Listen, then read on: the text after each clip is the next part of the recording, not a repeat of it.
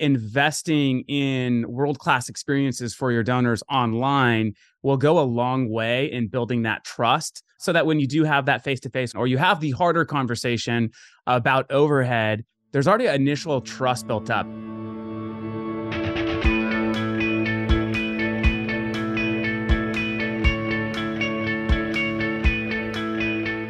Welcome back to What the Fundraising. I'm your host, Mallory Erickson, and this podcast is for impact leaders and change makers who are looking to fundamentally change the way they lead and fundraise.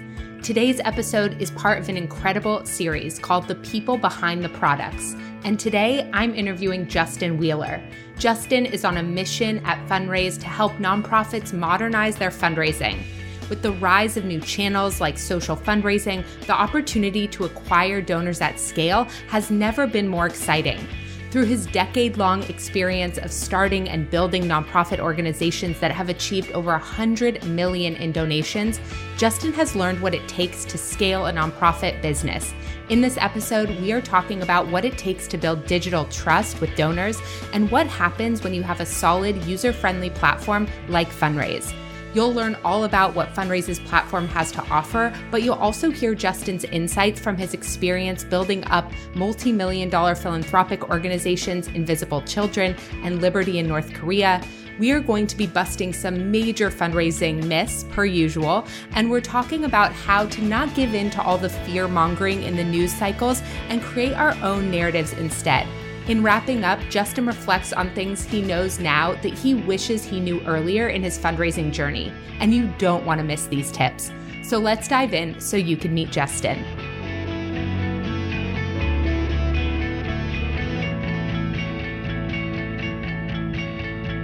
Welcome, everyone. I am so excited to be here today with Justin Wheeler. Justin, welcome to What the Fundraising. Thanks so much for having me. I'm excited to be here. I am really excited to have this conversation, and you have a particularly interesting story and history in the nonprofit sector. So why don't we start with you just telling everyone a little bit about yourself and what has led you to your work today?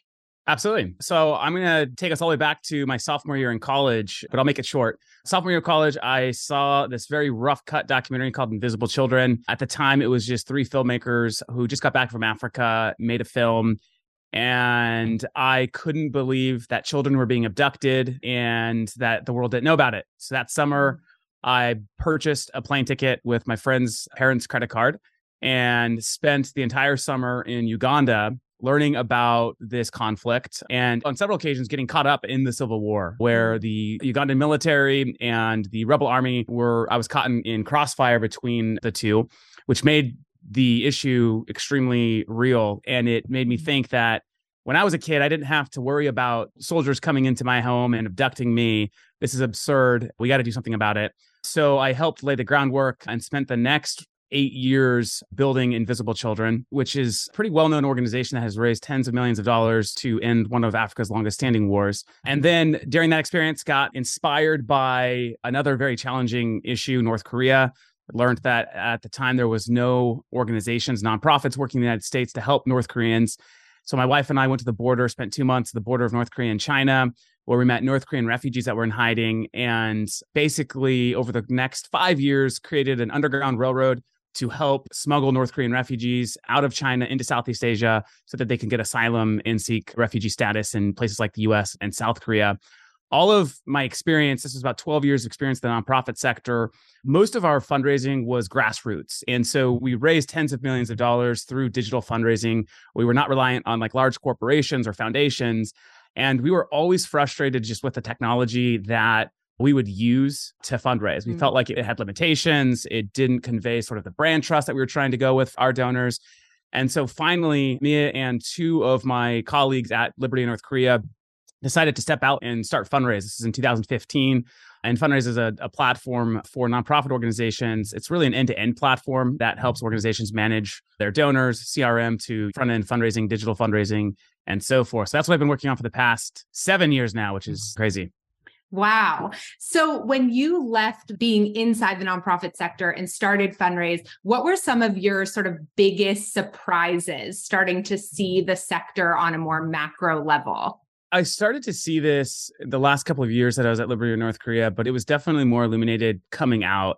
And that was just this whole overhead myth fiasco. We worked so hard for so long to try to keep these financial ratios in check. And it definitely harmed our growth. It definitely meant that we would help less people. It was the right thing to do to please donors.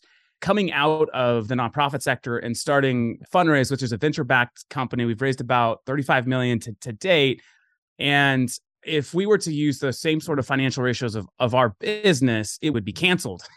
It'd be absolutely terrible. But that is an investment in our growth. It's an investment in the future because we know that the money we put into the business today, specifically the product and our team, it will pay dividends in the future. And that's one of the, I think, the most illuminating things that I've realized coming out of the nonprofit sector is that so many nonprofits are just underinvesting to the point, and it's because we're chasing dollars, right? We have to chase donors, we have to chase those dollars, and there's a certain way to budget your nonprofit. And so that I would say is one of the biggest eye openers for me coming out.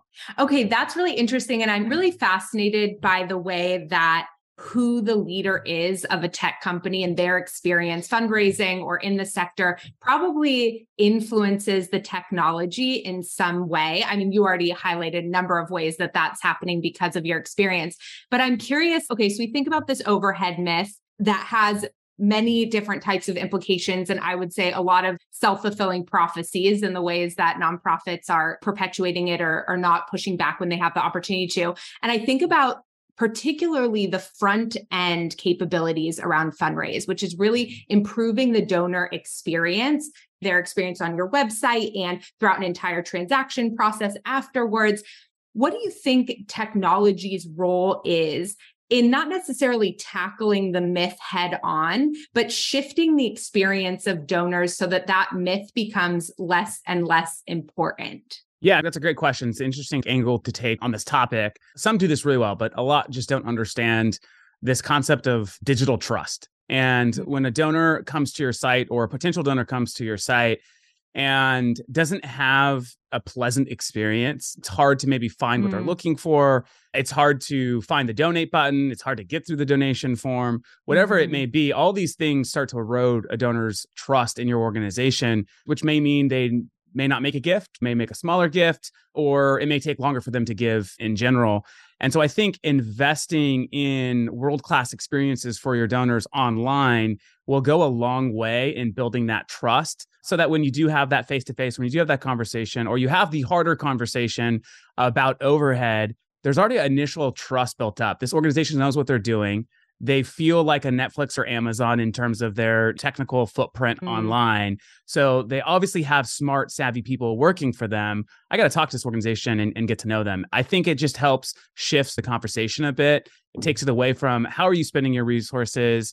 Are you being wise with them too? Organization has their shit together and they're a serious business. And so I think that could be one potential angle. It changes the conversation to the advantage of the organization. Yeah, I agree. And I didn't know that term before. It makes sense, of course, digital trust, but we talk so much in this sector about building trust with donors. And we have a lot of archaic ways of evaluating how much they trust us. And I think what you're talking about is something, you're right, that a lot of organizations aren't talking about, but matters way more than they know in terms of how they're building trust with those donors. And even I think where they're getting some of those other questions, as opposed to what you said, this organization knows what they're doing. I trust them to solve this problem. I don't feel like I need to micromanage how they're spending their funds because I feel aligned with how they even created this experience for me. Yeah, totally. And where everyone today has become a digital maven. We do so much online today, from grocery shopping to clothes shopping to entertainment, whatever it might be.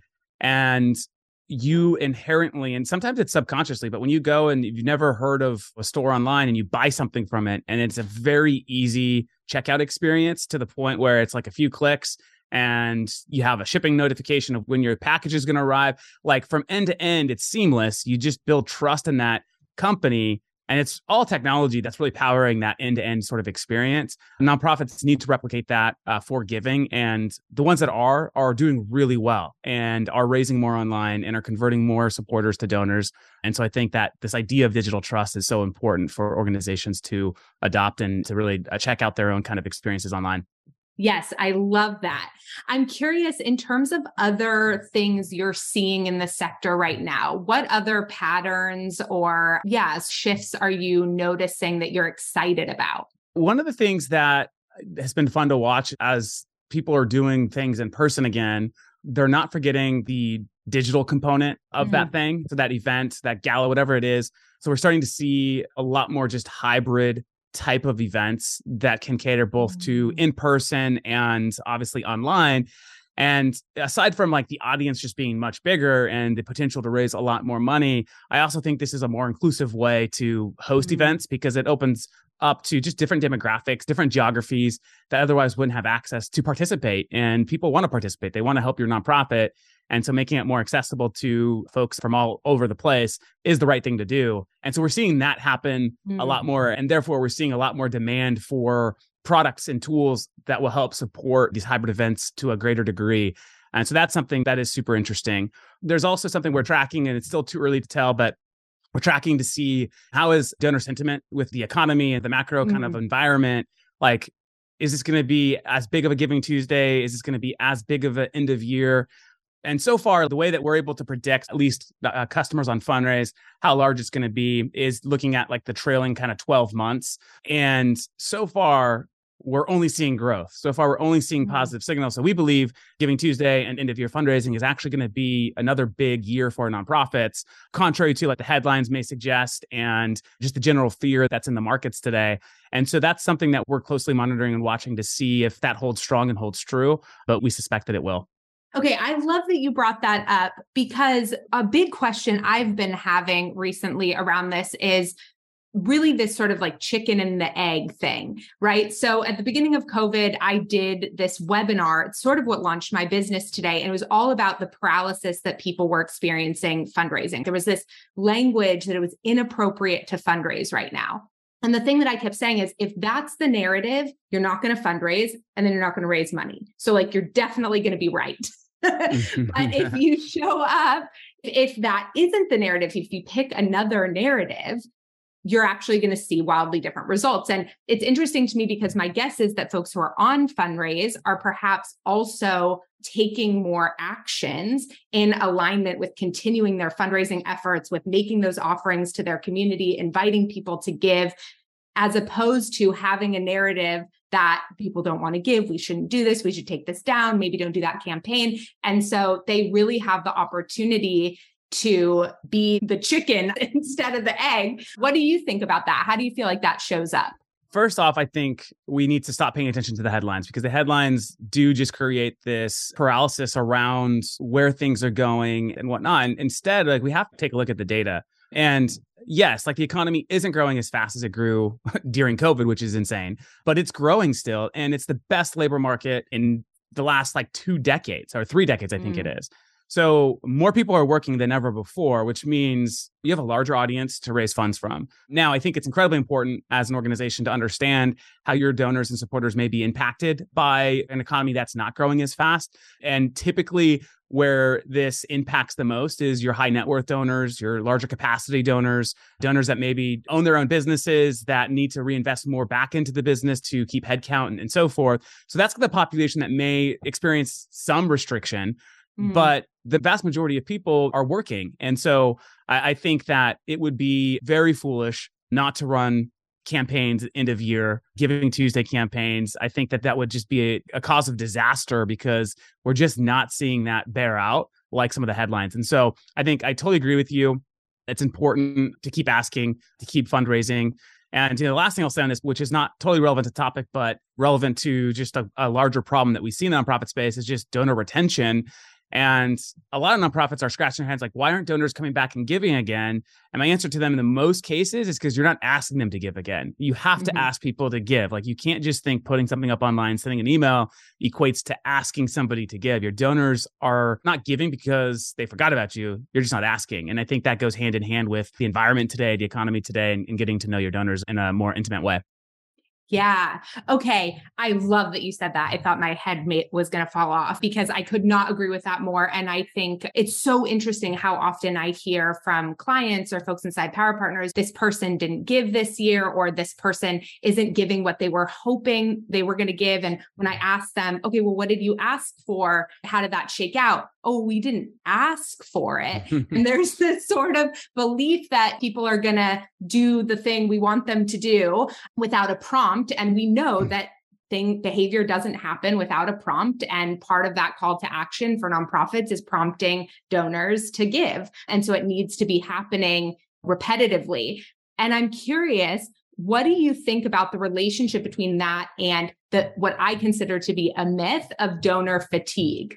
Oh, wow. That's interesting. Donor fatigue. I would totally agree with you on that point. Yeah, I think a lot of times it's just fundraisers think they asked. What I mean by that is they take a donor to dinner, or they have a phone call and they tell them about all the cool things they're hoping to do and hoping to accomplish this year, how many X people they're going to help. But there's no specific request, no specific ask. They leave it open-ended, and that never works. Best case, you get something marginal, but worst case is the donor thinks you don't need any money because you never made the actual ask. And so, yeah, I think that donors give cyclically. Essentially, like if you have a checking account and a savings account, you have an account for philanthropy, like how much you're going to give in a year. And whoever asks first is going to get it. Unless a donor is so dialed in, maybe sits on the board, maybe was an early sort of like donor to the organization and has like deep roots with it, they maybe don't need as much like stewardship. Although they should still be, there should be a lot of gratitude and so forth. But most donors aren't that connected to the organization. Maybe they're connected to a person or something like that. And so I just think it's important to stay in front of it. Depending on how many donors you have, it could be a hard challenge to do compared to headcount and donor portfolios. But that's where technology can come in and really help manage this for you and help make it a little bit more efficient. But I totally agree. There's this concept of donor fatigue. I think it's just an excuse that a lot of fundraisers use when they're not hitting their numbers, when they're not hitting their goals. Yeah, I agree. I think it's like they might be fatigued around a particular message or a particular sort of like bland communication strategy because you're worried about the unsubscribes. And so you don't want to come out too strong. And there can be communication fatigue. I don't think it's donor fatigue at all. So I totally agree. And so I think what we see is like, oh, let's communicate less because they're fatigued. And what I really push is no, communicate better. If they're having a problem with the messaging, then it's not about less, it's about better. And how do we actually create stronger experiences and messaging? I'm curious if you could go back however many years now and talk to your newly fundraising self, what would be some advice you would give him? The thing that I wish I would have done more, I started to do this later in my fundraising career. What I wish I would have done earlier was actually get out of the office and get to meet donors more. I remember one of the first times I did this, it was a fake it till you make it sort of experience where we had this potential donor based in Europe. We knew that he had lots of capacity and he was interested, but hadn't like pulled the trigger yet. And so all right, we got to meet him in person. And so I drop an email and say, hey, I'm going to be in your neck of the woods, like during this week, would love to find time to meet, even though I had no reason to be out there. He invited me over to his house. We spent half the day together. And he has continued to give six figures since then. I think the thing that I wish I would have done earlier, and the advice I would have told myself, was just to get out on the road more, especially with the donors that could really alter the trajectory of your growth. Because this particular donor actually invested in areas that allowed us to grow our fundraising, that allowed us to grow our overall efforts. And I think that's incredibly important type of donor to find. And it often takes getting to know the person, spending time with them face to face. And so I think that's one of the things I wish I would have done differently earlier on in my career. Okay, we talked about a number of different things that are holding organizations back and where some real opportunity lies for nonprofits to lean in. What is your goal and sort of vision in terms of the way that Fundraise fills this gap in the sector to allow nonprofits to overcome some of these hurdles and really realize their potential? I mean, first, it just starts with making our platform accessible and a few different things. We are definitely one of the cheaper platforms in the market today. And that's not because the product's cheap. Like, as I mentioned, we've invested about $40 million into the product. So it's a robust, world-class enterprise product. But we realized that really, as we were early on in selling the platform to the nonprofit community, it was really only a subset of organizations could afford it. And our goal was that nonprofits of all sizes, small or large, would be equipped with world-class software and technology that would enable them to accelerate their mission faster. And so we often talk about what is our role in this community. It's to help organizations accelerate their impact as quickly as possible. And we believe that the tools that we're building help organizations raise more funds to a greater extent. Our data bears this out. And so we've completely overhauled the way that we price our product so that organizations of any budget can afford it. And so that's something that's important to us as we continue to develop, and we ship new product every 2 weeks. And so we're constantly innovating, but we're giving that product back to our customers so that they can experiment in new verticals, new strategies. And we think that's important to push kind of this sector forward in achieving their goals, because a lot of the problems nonprofits are trying to solve are solvable. It really comes down to, not in all cases, but in many cases, it just comes down to money. And if more money was given to the nonprofit sector and or social good type of businesses, I think that we can solve things like world hunger, poverty, so many different causes that are important to all of us. And so hopefully we as a company can play a small role in that through the technology we build for the nonprofit community. I love it. Thank you so much for taking the time to have this conversation with me and for sharing all of your experience and history and wisdom and this amazing product with our sector. Absolutely. Thanks for having me on. It was fun.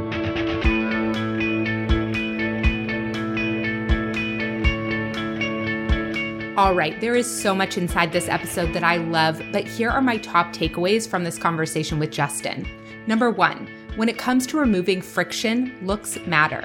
It's important that your digital interface is clean, professional, and efficient, all of which will inspire donor trust. Number 2, news headlines don't need to be your destiny. Donor behavior is very much shaped by the stories we tell and the expectations we set. Number 3, if you've been scratching your head and wondering why a donor isn't coming back or hasn't given again, you need to ask yourself whether or not you really asked them. I appreciate Justin's storytelling here that really paints the picture of times when we think we've asked, but we haven't really. And number 4, staying in front of donors is key to protecting and promoting your organization's profile. To that end, tech platforms are a great ally in automating and improving the quality of the donor experience and your communications. Okay, there are so many more takeaways and tips inside this episode, so head on over to MalloryErickson.com/podcast to grab the full show notes and resources now. You'll also find more information there about Justin and Fundraise. Thank you for spending this time with us today. If you enjoyed this episode, we would love it if you would give it a rating and review and share it with a friend. I am so grateful for all of my listeners and the good, hard work you're doing to make our world a better place. And if you miss me between episodes, stop by and say hello on Instagram under @whatthefundraising_. Have a great day, and I'll see you next week.